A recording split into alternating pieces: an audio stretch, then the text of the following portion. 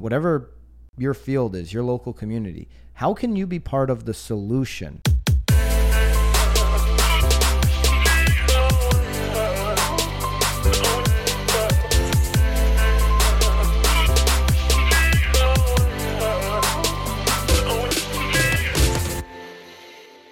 This is Byron Lazine and Nicole White, and you are tuned into episode 124 of The Real Word. Word is up. Wow, you did my name today. I wanted to make sure. Did you feel like you did it differently? Because it sounded way different. Like White. Yeah, I always emphasize my name, so I'm trying to get better every day at giving you the love you deserve. So was that was your effort for today? That's my effort. Saying my name louder? Saying your name so that people know who you are. Wow. All right. We've got racket number one, not a racket, totally not a racket. No. It is our first segment and our first topic. And yeah, it's an interesting one since you said white. Ooh. No. And it's interesting because we were, my husband and I were actually out to dinner last night, sitting outside of a, downtown, right where we live. Right. And a whole car load of high school, because my husband teaches at the high school. Yeah. Mr. White. Mr. White. So they drove by and started yelling out the window, like, "Hey, Mr. White, Coach White." And I have to tell you that the entire restaurant was like, where we had to show ID after? Well, we had to explain that. Yeah. So we're definitely living in interesting times. Well, so probably because of the way high school kids do it. They're naturally annoying. Well, yeah. But again, I mean, I think obviously there's lots of topics to be discussed around that There's topic. It's a sensitive subject, obviously. So, but this topic that I'm about to present to you, all of our racketeers out there, is definitely not a racket. And it's something that if you're watching this show, if you've been listening to The Real Word, then you're probably in the real estate industry to some degree. And it's an investigation we all need to be aware of and educated on. There was a 3-year Newsday investigation which uncovered widespread evidence of unequal treatment from real estate agents in Long Island. Right. Okay, so they focused on a specific area of Long Island. They had 25, let me just frame this up real quick, 25 testers. Yep. They had tested 93 agents in 240 hours of secret meetings. There was over 5,700 listings that were analyzed. And in that investigation, 40% of the time, they found that unequal treatment to minorities, when compared white versus minorities, 40% overall of the test, there was unequal treatment delivered, 19% for Asians, 39% for Hispanics, and 49% for blacks. Well, so I think it's also worth stating the reason why they decided to do this investigation was because it sounds as though Long Island is so wildly segregated already, and they were trying to figure out why it continues to be segregated and who is actually sort of feeding the segregation. So so I think it's worth stating that, Long Island wasn't just like pulled out of the hat. They were looking at the demographic across the entire island and were noticing sort of these staggering numbers. So they, of course, decided to sort of hit up the agents to see if maybe they were continuing to feed the trend. So very interesting. And I would encourage everyone to watch the documentary. The link is definitely going to wherever you're listening or watching this. It'll be available for you in the show notes or the YouTube description. Watch this documentary. Yeah, the agents clearly are playing a part in this, Nicole, but there's a lot to it. Of course. No, I was just explaining kind of like, I think, why they were drawn to Long Island. Here's what I believe. I mean, if you found 40%, so Steve Harney, who's an economist, Keeping Current Matters, we've talked about Steve in the past, he had a tweet that said, wow, this is a blue state, number one, New York. This is the Northeast of America where you have more highly educated people per capita than other parts of the country. And this happened there. So if you take this, I understand, and they go into the investigation that Long Island does have clear segregation that has continued into 2020. But if you spread this test across the United States of America, absolutely. Well, these numbers I bet are going to be similar, higher in some places, probably lower in other places. There's going to be, and it all depends on what 93 agencies. How did they do the test? What all the, there's all kinds of questions. I'm sure Newsday relied on 2 nationally recognized experts in fair housing standards to evaluate they were killing the agent's actions. They've been on the board. They've been on court things. This is Fred Freeberg, who co-founded the Fair Housing Justice Center in 2004. Previously, he had led a national testing program for the Civil Rights Division of the United States Department of Justice, as well as 2 national paired testing programs for the Urban Institute. He has coordinated more than 12,000 fair housing tests. He was paid to help organize the testing. Robert Schwim. Take a breath. Robert Schwim of the Everett H. Metcalf Jr. Professor of Law at the University of Kentucky. This guy was also involved, who's the author of Housing Discrimination Law and Litigation. So these 2 guys were involved. But here's the other thing. When you watch the documentary, and you did, and they have the interviews of the white tester and the minority tester sitting side by side, that's when you knew this shit was done right. It was legit. It was real. When those 2 individuals, their emotions of going through the process as the tester. Right. And they spent hours, days, I think even months together, being programmed to answer questions. Right. I said this, role playing it out. And they were still emotional to see. I mean, not that they wouldn't have been, but they were in disbelief of the results that they found. And just based off of that. And they were going to the same agent. So like if I was partnered up with you, we were both independently seeing the same agent, so asking the same questions, giving the same criteria, and then the response from that agent from one to the other was wildly, drastically different. Agent Ann, I'll just refer to her as Agent Ann. If you watch it, you get her full name and her brokerage and everything. Yeah. She physically met with, a white home buyer and a black home buyer. And that one was really bad. I mean, it was just really awful. To the white home buyer, when can you get started? Like almost like she seemed, we say commission breath. She had commission breath of like, when can you get started? I want to get you right out there. Like, when can you start looking at homes? She was driving the conversation of looking at homes with the black tester, and both of them met her in person in her office. Right. Nothing was different. They were, as much as you could take any variable out, they did. Nothing was different. And with the black tester, she said, this is quoting, I won't take out anyone unless you have a pre-qualification letter. She said none of that to the white tester in her office. Now, I don't know about you, Nicole, but anytime I get anybody to actually physically be in the office here and, in my real estate career, 100% of the time I close them. They buy a property 100% of the time if they actually come into the office, because you gain so much, even if it's long term. It's like, hey, I've met you now. I have a vested interest in you as the human.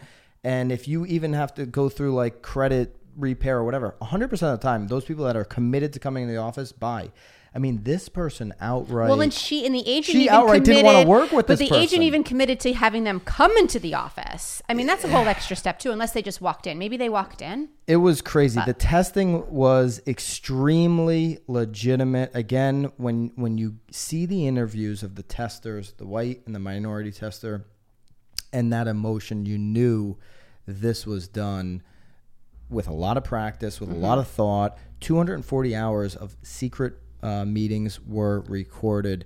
5,700 listings. That's just incredible depth and data that they went into. Another thing that we should note too, because I did send this actually to a few other people, and people couldn't believe that they were even able to record these things. But I guess New York is a single person state where only one person has to know about the recording. So right. obviously the recorder would know. Right. One of those situations. Right. You couldn't do that here in Connecticut, I guess, right? Yeah, I don't know. I'm assuming. I don't know the laws. I mean, gosh, I thought that was like the law everywhere, not being able to do that. But anyway. And so here's the point, right? I think there's multiple points. There's multiple points, obviously, but this is clear. Let's just call it what it is. This is clear evidence of systematic Did I say that right? Systematic? You did. Systemic? Well, I think it's systemic. Oh, it is? Not systematic. But Systemic? It's like a word. Systematic. We're trying to be big here. Is We're like trying a to word be I big use here. in Let's real not try estate. to be big. Let's just Systemic. let's keep in our own shoes. No, this is clear evidence of systemic unequal treatment or racism, however you want to call it, right?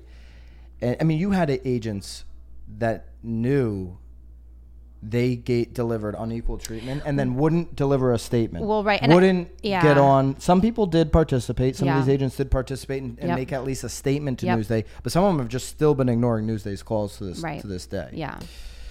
So I think even as an agent, I think that, I mean, well, regardless of your whatever, I think it's certainly worth watching. Yeah. I think the most important thing that you can do besides being flabbergasted is to reflect. I mean, there were so many times that, they were talking about even schools or areas and like you have to, like as an individual, like reflect, like, have I ever done that? Have I ever said don't go there because that school system is bad? Right. That is. I mean, even just have I ever treated anybody? Have I ever made anybody feel as though I've treated them differently? And if you're bashing on a school system, you better have data to back it up, and you better bash that school system consistently across the board. Well, you shouldn't be talking about school systems with every single at all. No, you can talk about statistics. Statistics, yes, behind school systems. Well, but they're not saying that really. I mean, they're talking about nice. Like this woman's talking about, which areas are nice. I mean, that's not really giving. You had one agent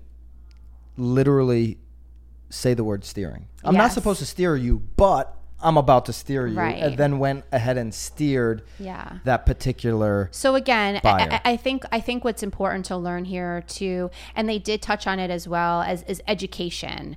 Are agents being educated in fair housing? Are they taking it seriously? Are they understanding, the significance of it and being lawful? That's exactly right. It's going to come down to you, the broker, the team leader, the agent, the individual agent out there, to educate yourself. Don't rely on the 3 hours of continuing training that you're just going click, click, click, click, click, next slide through anyways. Well, did you watch too? Because they had, they actually went to the meeting and the woman didn't even talk about fair housing. She completely skipped over. She goes, I think that covers that. Yeah. It was very flippant. It was just like, Again, I think, whether you have a good leader or not, I think that there is a lot of, you have to be self-responsible, like be responsible for yourself. You don't because you can't blame somebody else if they didn't teach you. I think you need to take the initiative to learn and to continue to learn. One thing I know for us, we're doing training on it this week. We're doing 2 pieces of training on this investigation and then one with an attorney on treating everyone equally. Not saying that we have any issues with unequal treatment. We've never had an issue, but I want to be so educated on this topic that we're part of the solution and not part of the problem. And I think that's what everybody can do. And whatever your field is, your local community, how can you be part of the solution? I'm for people protesting and speaking their mind. This is America, baby. Like, speak your mind. But also become part of the solution. Take action. A protest is a start of a conversation. It's not action to actually solving a problem. Right? I'm for it. But I'm also for people digging into what they know best. We know real estate best. How can we make change in our little world? We have a very small piece of the puzzle here of the community. Right. Real estate in our local community. Well, and clearly we're super influential in those communities as well. So and so how can you educate your people to actually be ahead of this? Ahead of this is the wrong word. To be somebody who calls out unequal treatment in their office, who identifies it, who's educated on it thoroughly, and who treats everybody the same in every single situation. Right.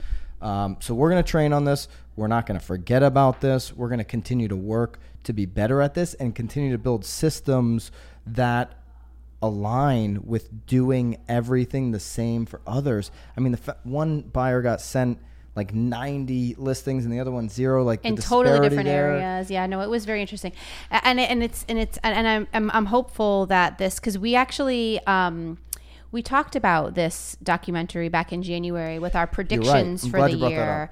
And I'm hopeful because look, it was published. Brad Inman predicted when we did the 2020 predictions that it would win some kind of Emmy. Yeah. So again, I mean, it's unfortunate everything that is happening and that. But it's also very much fortunate because I think that these conversations do need to be had and continue to be had. So I think that the timing of this hopefully being, sort of.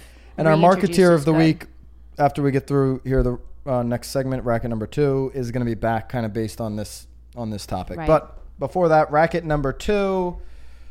We've got the Coldwell Banker CEO again, Ryan Gorman. We've got the hots for him, I think, right now. We've been talking about him a lot on this show. Well, Inman's been talking about him a lot. Inman has been, and the Coldwell Banker CEO on the future of real estate offices says... I actually really enjoyed reading this article. Are you gonna let me finish anything today? Yeah, well, I've let you actually speak quite a bit. He says, less rent and more happy hours. Get on the bandwagon, Ryan. I've been talking about this forever. Mm-hmm. We designed an entire office, the one we're sitting in, around that theme. Mm-hmm. Maybe not less rent, but definitely more happy hours. And so they've got like 600 offices or something, right? Is that what it was? A lot. There's a lot 700 of offices that he's specifically talking about. Right. They want to maximize effectiveness and allocate savings. They're also trying to raise $400 million because the Carter deal isn't going through. So they're trying to raise $400 million because that deal's not going through. But they are using the money that they're saving to reinvest. So this is probably part of it. They're going to hopefully save some money here. The judge is letting their lawsuit against against Compass, Realogy's lawsuit against Compass go through, which is not specifically Coldwell Banker. Right. But anyways, future of offices, do you agree a place to collaborate, train, and do happy hours? I agree. I mean, I think that I think that's always been the purpose of an office, right? I think it's always been as much as you have your own little desk. I mean, he's talking about having like these pop-up like hybrid where you just sort of come in and use a space. Again, we kind of have that here. I think though, again, like we've also sort of manipulated, or I shouldn't say manipulated, but we sort of had to bob and weave too, because people do kind of like having their own, feeling like they have their own space. But I do think that the office should 100%, encourage, my mind is blank. Ours is completely open. No, it should encourage. Well, and they're all sitting at the collaboration. Yeah. Absolutely. So I think that instead of sort of giving everybody their own little cubicles and sort of setting them up in their little areas, I think that it's smart. I think it's a great place for you to collaborate, especially in the real estate market. I mean, as much as we are all sort of working for ourselves and for lack of a better word, we're all each other's competition, we also can learn so much from each other. And I've never actually seen, in my years in the traditional brokerages and the offices I've experienced locally, I've never seen anybody besides top producers, besides the top 10% of producers, sitting in the office day by day and grinding out their work. Right. Everybody else does it at home, on the fly, in the car, whatever. Right. Every other agent does it that way. And so to the CEO's, Ryan Gorman's point here, why couldn't you just support your top 10% of agents of having a satellite office or give them a good enough split where they can go out and get their own office in their own space, reduce the amount of offices that people can get to. I mean, I think he's missing the boat on one big thing. Like, we have a podcast studio in our office for a reason. Like, without the podcast studio, trust me, there would be no office here. Well, I think what he's encouraging, and which many people are now, is community. And he is, though, wanting to continue to have these office spaces and offering them out to their community. So is maybe a PTO meeting can happen there. So it is very much multi-purpose, multi-use, and a way to get these people into that space too, which inevitably potentially benefits their agents if ours they're is set up connecting. For events, for photo shoots, and for video recording podcasts. That's what it's here for. And there's onboarding going on right now. We have 2 new agents that are onboarding with Lucy, so it works well for that. We have multiple TV screens, Apple TV, so you can zoom up and people can be from wherever, anywhere, if it's during a meeting. But you know the deal. Agents the trend is not going to be that agents are going to be sitting 8 hours in the office. That's never going to happen. Well, especially now with everyone having to be remote too, I think it's really sort of rewiring. Put the nail in that coffin. Right. It's rewiring everybody's brain to now realize that they don't have to go to an office anymore. And obviously working from home can potentially give you a little bit more movement. One of the comments, welcome to the future. I mean, we've been talking about this for a while, but maybe it's not the future, like welcome to now. And in the CEO's defense here, in Gorman's defense, like, you have 700 offices. Like, how could you at that size even think about pivoting 2 years ago? Now the pivot has become like, you have to do it. What's super interesting, though, is because he does mention, though, in this article that during the market crash, they did start doing short-term rentals when they were signing their leases. So maybe he didn't really realize why he was doing it until now, but they were starting to pivot, I think, as much as they could. They're a huge national company. So I think at that point, they started to make the shift, and now they're able to really execute on sort of what they laid the groundwork for, 5-6 years ago. So I'm interested to see how those offices turn out. I wonder if there are going to be any local ones, or maybe some of our local competition is leaving the strip. What do you think? Maybe possible. Who knows? Anyway.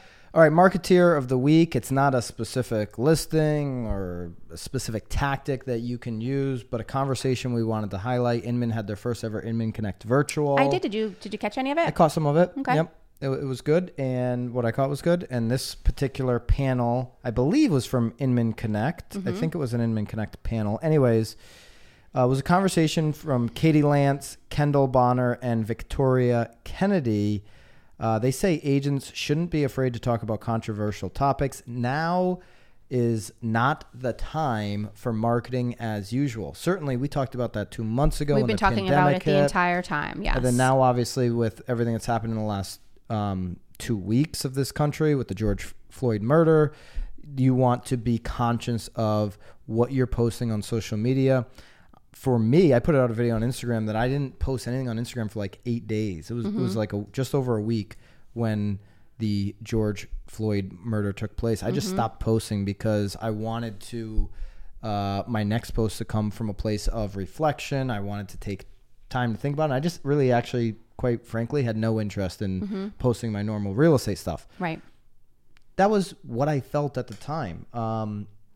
Not the right move overall. I wouldn't advise anybody who's marketing or branding themselves in this business to go silent on these platforms for 8 straight days. That's not a good strategy. It's just how I felt and what I did in that particular time frame.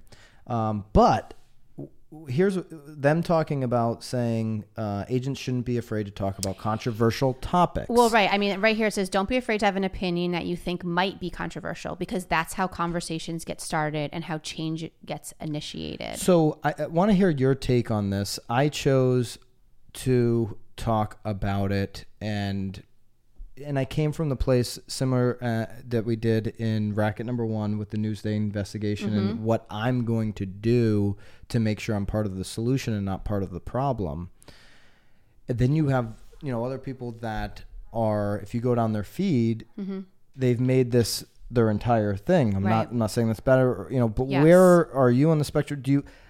I never talk about politics ever, right? Because I'm here to talk about real estate. There's a lot of topics that we can talk about that can become very divisive. I try to stay away from that. I can be divisive in terms of my industry, real estate, like calling out a CEO of some brokerage, but it's my industry. Like, I'm willing to have the debate on this kind of stuff because I know it so well. Right. But controversial topics like this, where do you sit on it? So I'm only talking about me personally. I mean, I actually personally read everybody's points, what other side they're on. I actually have been trying really hard instead. And in this, there is no sides. Like, no, of course, but I'm just, I don't mean it that way. And I apologize for that. But I've been trying really hard actually, because I feel like I'm only in control of what I can control.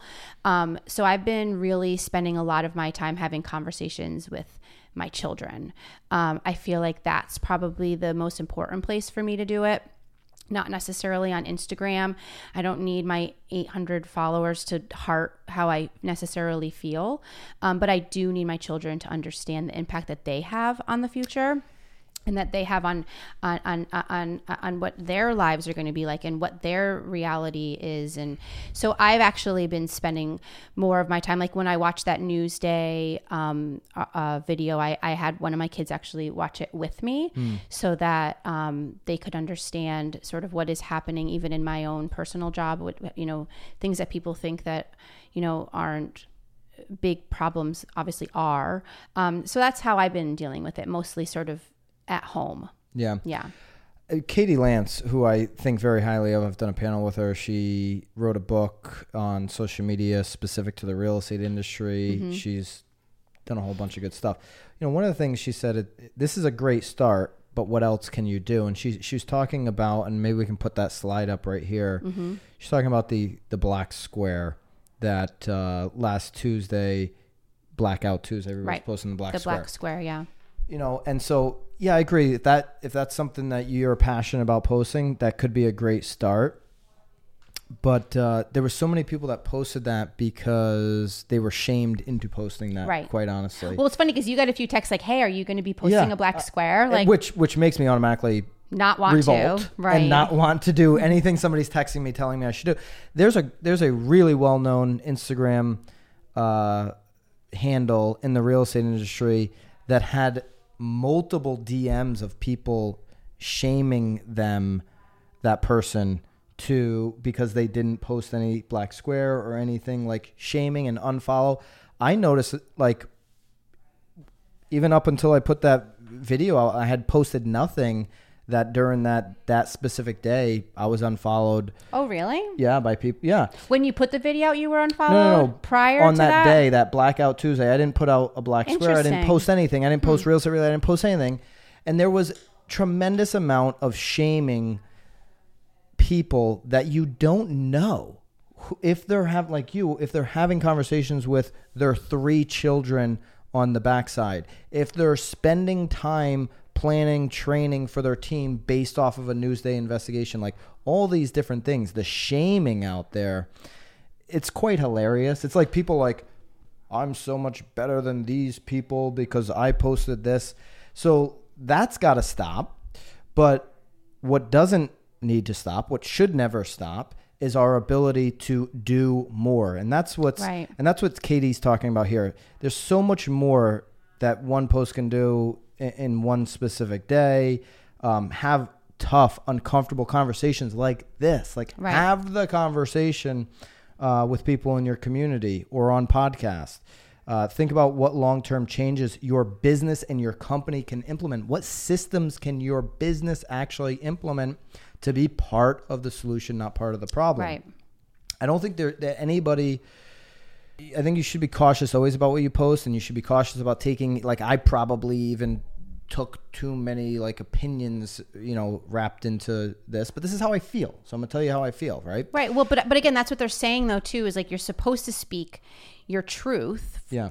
Because then you're supposed to learn from it. Because then it's the only way you then learn is to put out what you think, and then I also don't think if you started an Instagram channel or a YouTube channel or whatever, and your goal was to only post 100% of things about real estate, I also don't think that you should feel pressured, shamed, or anything else to not post that content on your specific channel. You should do what you want to do, right? Right. Like, well, I think it also has what do you feel the most comfortable doing?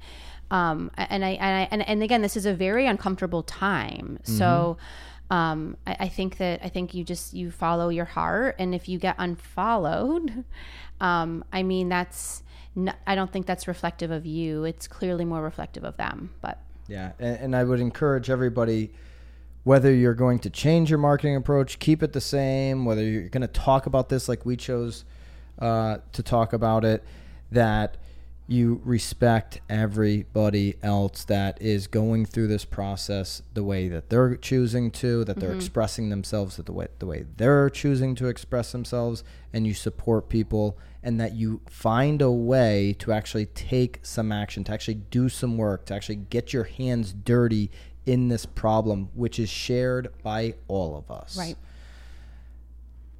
All right. Yeah, I think so they're the marketeers of the week. I think we've done it. I think they covered an important topic, one that we're all going to continue, I think. And we all should continue to have the conversations. I think that's really what all the protests are about too, is just to make sure that it's a movement, not just a moment. So.